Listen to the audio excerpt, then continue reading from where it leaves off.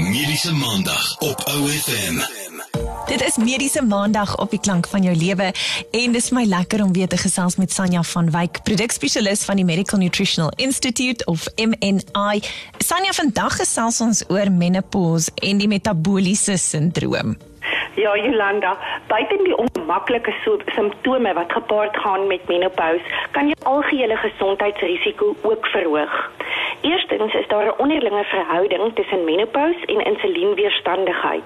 Ouderdom, hormonale verandering, die herverspreiding van vet in die liggaam of abdominale gewigstoename dra alles by tot die ontwikkeling van insulienweerstandigheid. Baie studies toon verder 'n verhoogde risiko vir metaboliese syndroom by vroue in Menopouse.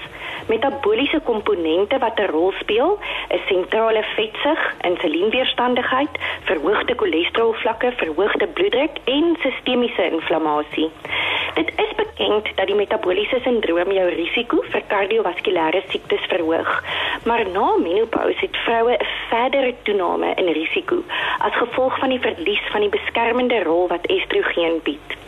Die behandeling van die metaboliese syndroom by menopausale vroue moet veral fokus op voorkomende maatreëls en ook farmaseutiese behandeling waar nodig.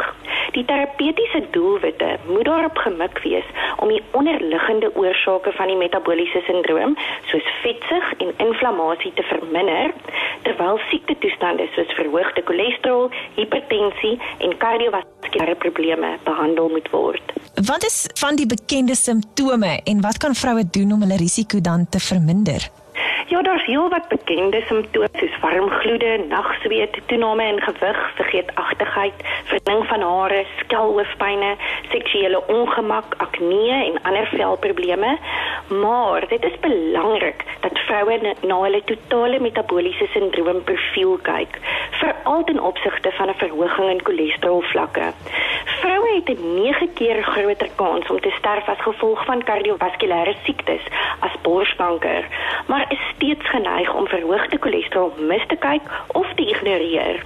Die Medical Nutritional Institute het verskeie produkte ontwikkel wat die komponente van metaboliese syndroom en Menopouse aanspreek.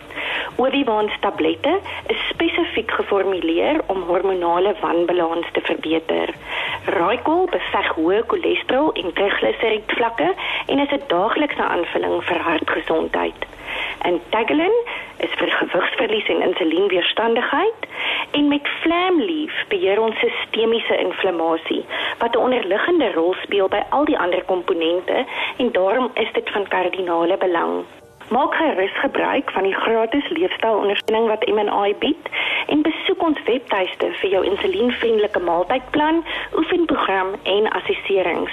En kontak ons MNI-kundiges vir enige vrae. Nou, om die MNI-kundiges in die hande te kry, maak jy 'n draai by mnilifestyle.co.za.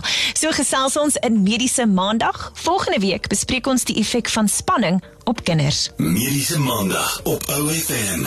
Luister na die potgooi op OFM.co.za.